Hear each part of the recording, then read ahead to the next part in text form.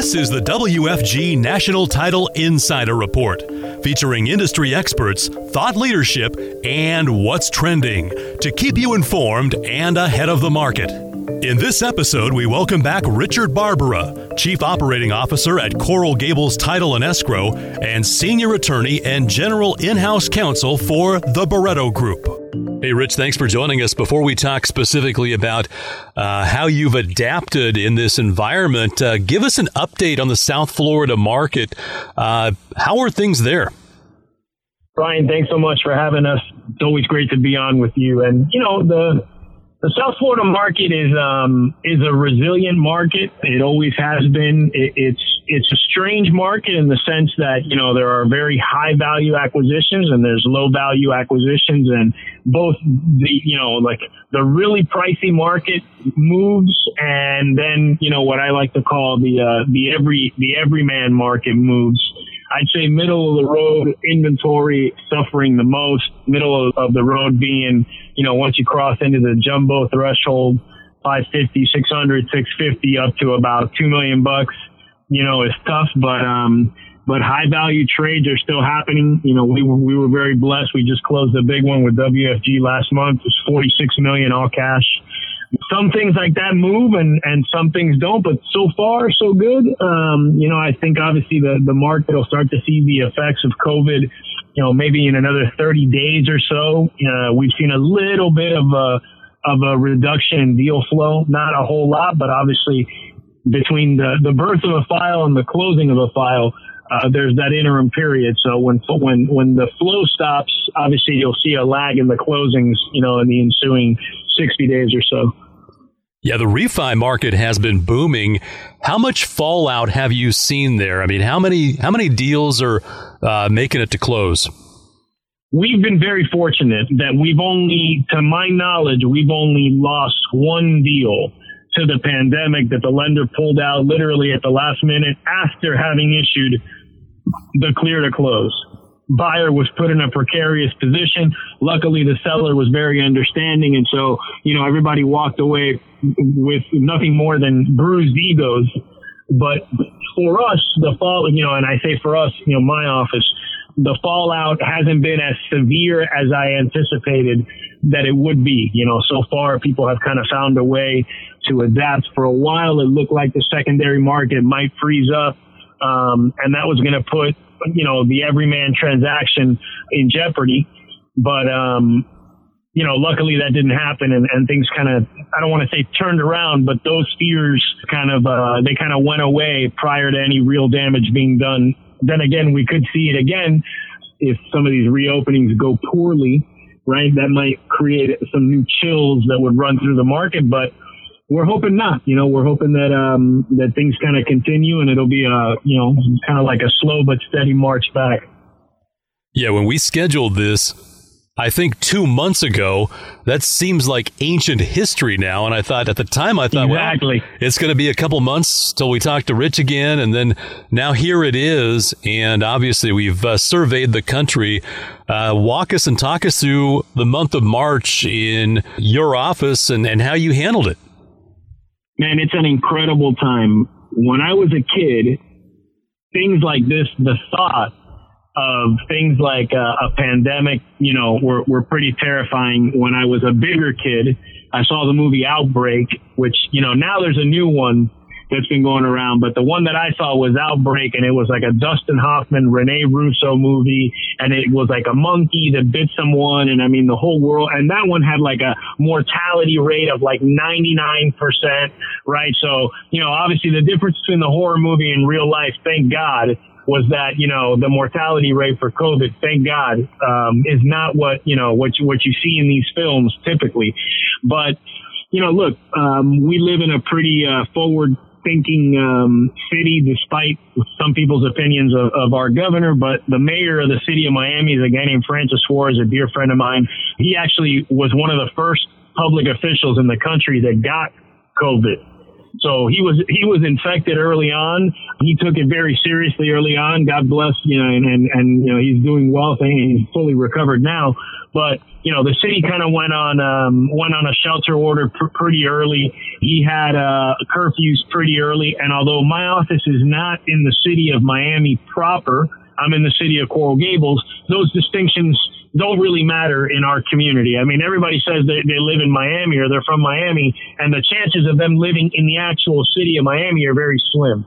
But obviously that kind of set the mood for our area. And so my office, particularly, prior to the pandemic, we've always been very robust on technology. It's something you and I have discussed before. So we've been set up to work remotely, access the server remotely, cut checks remotely, print to the copiers remotely. We've been set up to do this for a long time.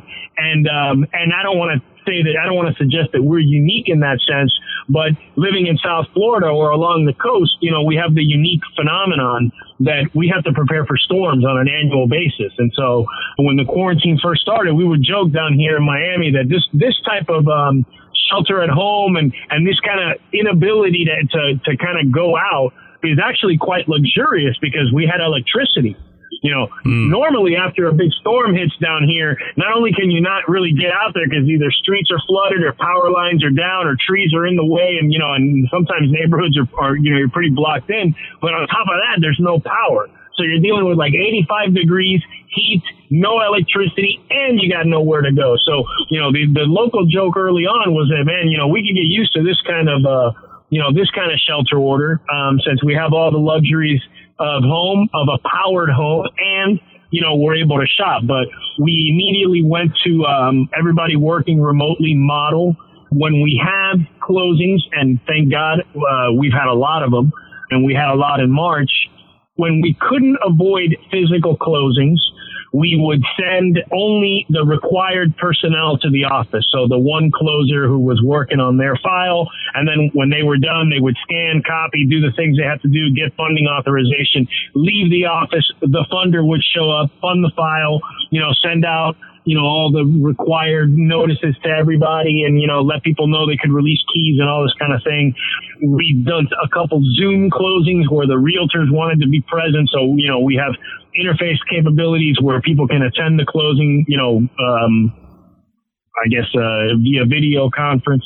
It wasn't so painful an adjustment period for us because, like I said, we're used to having that kind of technology at the ready. I would say the biggest difference was going, from a scenario where maybe we have one or two people working remotely at any given time. Somebody was working from home for a couple of days or whatever it is, to a scenario where everybody was working remotely. And so, I make my way to the office almost on a daily basis. I would check the mail, scan the mail to all the appropriate processors so that they're aware of things. So, we have some physical presence at the office, but by and large, we do all the heavy lifting remotely, and then skeleton crews as necessary for, signing ceremonies and things for which we need physical bodies.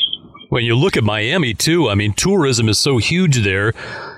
Thank goodness. Last time we talked, we were getting ready for the Super Bowl. I know you've got the marathon right around that same time period, and obviously some of those sports activities have certainly been curtailed, PGA Tour and all the stuff that happens in Florida. But, good thing you got the Super Bowl in, right?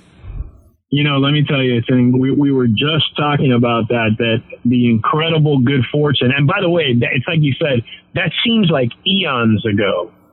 The Super Bowl's played in early February. So to think that, it was just like 14 days later that we were kind of, the world was already ending. And then, 30 days later, it was like, why aren't we locking down? And it seems literally like a million years ago. But yeah, we were very fortunate to get that event in. I think it was great for the city. It's a crazy world, man. It's really unbelievable. It is. Now, March was gangbusters for everybody around the country. And now you touched on this earlier.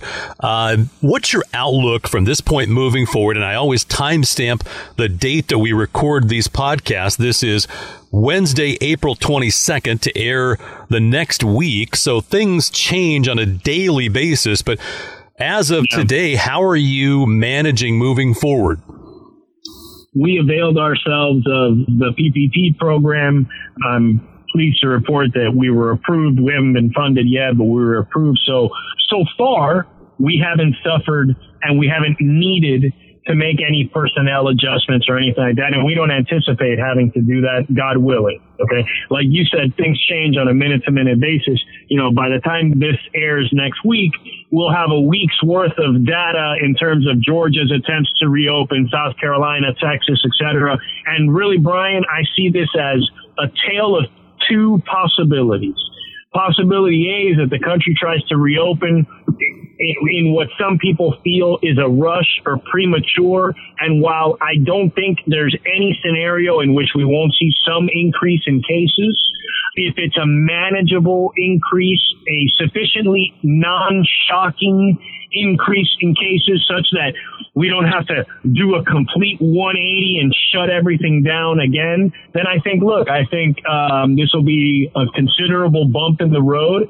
And the rest of 2020 would be about kind of picking up the pieces and trying to make the best out of a year that started out with a lot of hope and obviously took a punch in the face, and so, obviously there's that a week of pain, the fat lip for another week and this and that. So, it takes, by analogy, it would take several months and kind of hopefully by the end of the year, we kind of be talking about, my God, what a year it's been, and everybody be kind of looking to hit 2021 on better footing.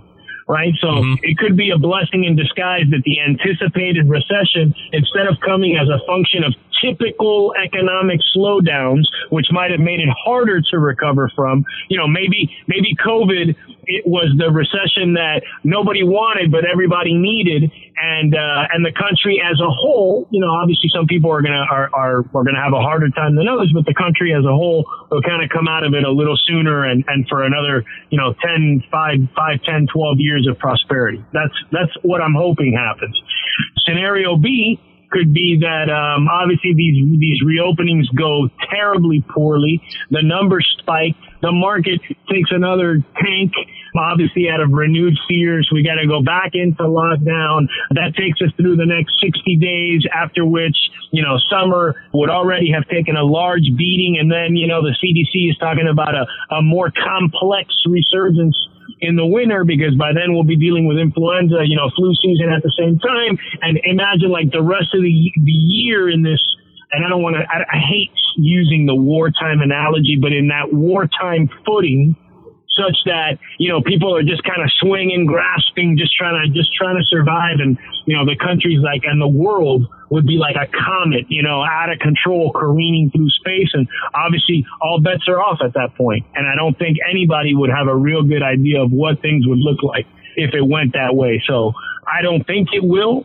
I think there's a lot of data out there that suggests that this disease is much more prevalent than we previously thought, that more people have had it and have recovered, that the mortality rate is ultimately much lower than even anticipated, that the reopenings will go well, not without hiccups, not without issues, but that by and large, the country will kind of learn to walk with this limp, and that eventually we kind of, just kind of muscle through it and things take on a different but not horrible rhythm to them. Yeah, it'll be interesting to see how it plays out. And you talk about the technology and the ability to adapt. How big of a factor was the Great Recession?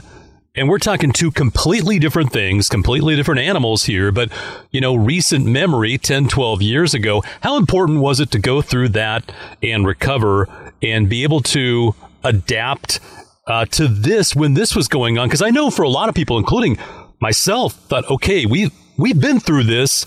Here's how you manage through it. There's kind of an experience that comes with that, right? 100%, man. Really, it hasn't been talked about too much, at least that I've heard. But yeah, absolutely. I mean, perspective is a wonderful thing. I was a very young lawyer during the financial crisis of 2008. I graduated in the middle of late 2005. So I was maybe a year and change out of school when the financial crisis hit. And I remember it was an incredible time. The years after were incredible, right? It didn't march back too quick. it was 2012 before things really kind of started to pick up again, at least in real estate. And, it definitely, at a minimum, and although it had nothing to do, people weren't dying I read today that this past weekend, one New Yorker died like every minute from COVID. Yep. That's a lot of people. So it wasn't like that, but existential fear kind of, if you've seen it before and you're like, oh my God, this could change everything, my whole life, I'm going to lose everything. Once you kind of see that again and you realize, hey, you can make it. We're a strong country. We're a strong people. We find a way, we see opportunity, you bounce back. It's, so long as you have your health, I'm a big believer in that. In my view, if you're in the United States and you're healthy, you're ahead of, almost everybody, So at the end of the day, you just got to kind of keep that in mind. And yeah, it's like Tom Brady, guys been to 6 Super Bowls, or 7 or however many it is, 8. So, for him, it's another Super Bowl. It's a big game, but he's been there before, So people going through their first big crisis right now, I feel for you. So it's all part of being human. It's part of the human condition. And, we just got to do the best we can. Yeah, that was a good point in terms of the time frame of 4 to 5 years in most major markets around the country to recover from the Great Recession. So I don't know about you, but, when I hear, okay, hey, Disney World will reopen possibly on January 1st of 2021, I go, okay, well, that's 6 months, okay, maybe sooner, right? But it's that perspective I think we have where you go, okay, hey, if it's 6 months or a year that we take a dip here and then start to climb back out, that's a lot better than 4 or 5 years, right? Yeah, and honestly, I think it's a different climb back. There's a lot of people that have lost jobs, and there are a lot of people that are already crushed financially. Okay, so like down here, in Miami, and I think in most places, construction has been deemed an essential business, right? So one of the projects we have going on for, one of the things I'm involved with is this restaurant that we're building. And so I've been at the site a lot. And I was at when the shelter orders first came down and all businesses that are, quote, non-essential had to shut down. There were these guys here at the site, a bunch of trades. And, here in Miami, a lot of the tradesmen are Latin guys. Cuban guys, Nicaraguans, Dominicans, you name it. And so they're largely speaking Spanish. And so I'll translate for you. But one guy was like, yeah, my boss isn't sure that he wants to keep working, this and that. And this other guy said, we're allowed to work and your boss isn't sure if he wants to keep working? He goes, that's a guy with enough money to determine that he's not sure if he wants to keep working. And the other guy says, no, he's also an old man. It just doesn't do him any good to keep working if he's going to die. And the response from the one of the laborer guys says, well, you know what, man, I'd rather die of corona than starvation. And his point was, I don't have the luxury to kind of not work. And so right now, there's a lot of people protesting the lockdowns. They're getting a lot of heat. Oh, these people hate science. These people are idiots. These people are weak. They just miss shopping and all that. And the reality is, no, is that these people are demanding the ability to go out and support their families, and they're not able to do that. So in the Great Recession, as we call it, it was a protracted burning. People were burning for a long time. They were into real estate that they shouldn't have gotten into. The market was incredibly leveraged. So, that was kind of like a disaster of everyone's doing. And this is a disaster of no one's doing. So while the people who have already lost their jobs, it's going to be harder for them to make their way back, let's say in 2 months when God willing, the shelter at home orders are, let's say, largely going away, right? And restaurants are reopening with new social distance measures, whatever the new normals are. Yeah, it's going to be harder for those people to come back, but the market collapse is not a function of too much leverage, people not being able to really afford their homes. Like that was the issue in the past, values not holding up. It's like we're living in a time right now where if there were a lot of foreclosures, like there's going to be surplus cash for these owners because there's value, there's equity in this market. 3 months ago, 4 months ago, people were complaining that you almost had to be Spartacus, to get a loan. I'm a member of a number of, real estate mastermind discussion forums. I usually just observe when people complain. It's like they were selling that if you had a 650 credit score, they could get you a mortgage. 650 is not so bad, but the reality of the matter is that lenders were a lot more careful. So, I'm less skeptical of our ability to come back from this because, of course, so long as it doesn't last too long. Remember, all things kind of come down to our scenario A or scenario B that I described a minute ago. But assuming that we're in the scenario A universe, I'm less skeptical about everyone's ability to come back, or most everyone's ability to come back with relative ease, or not ease, but with relative speed and agility. Because, again, this is a disaster of no one's making, whereas the financial crisis was more a disaster of all of our making. Thanks to Richard Barbara for joining us on the Insider Report. And thank you for partnering with WFG. To learn more about our unique process, systems, and technology, visit WFGagent.com. And to leverage the buying power of a national underwriter, including access to cost-effective health insurance, visit WFGblocks.com.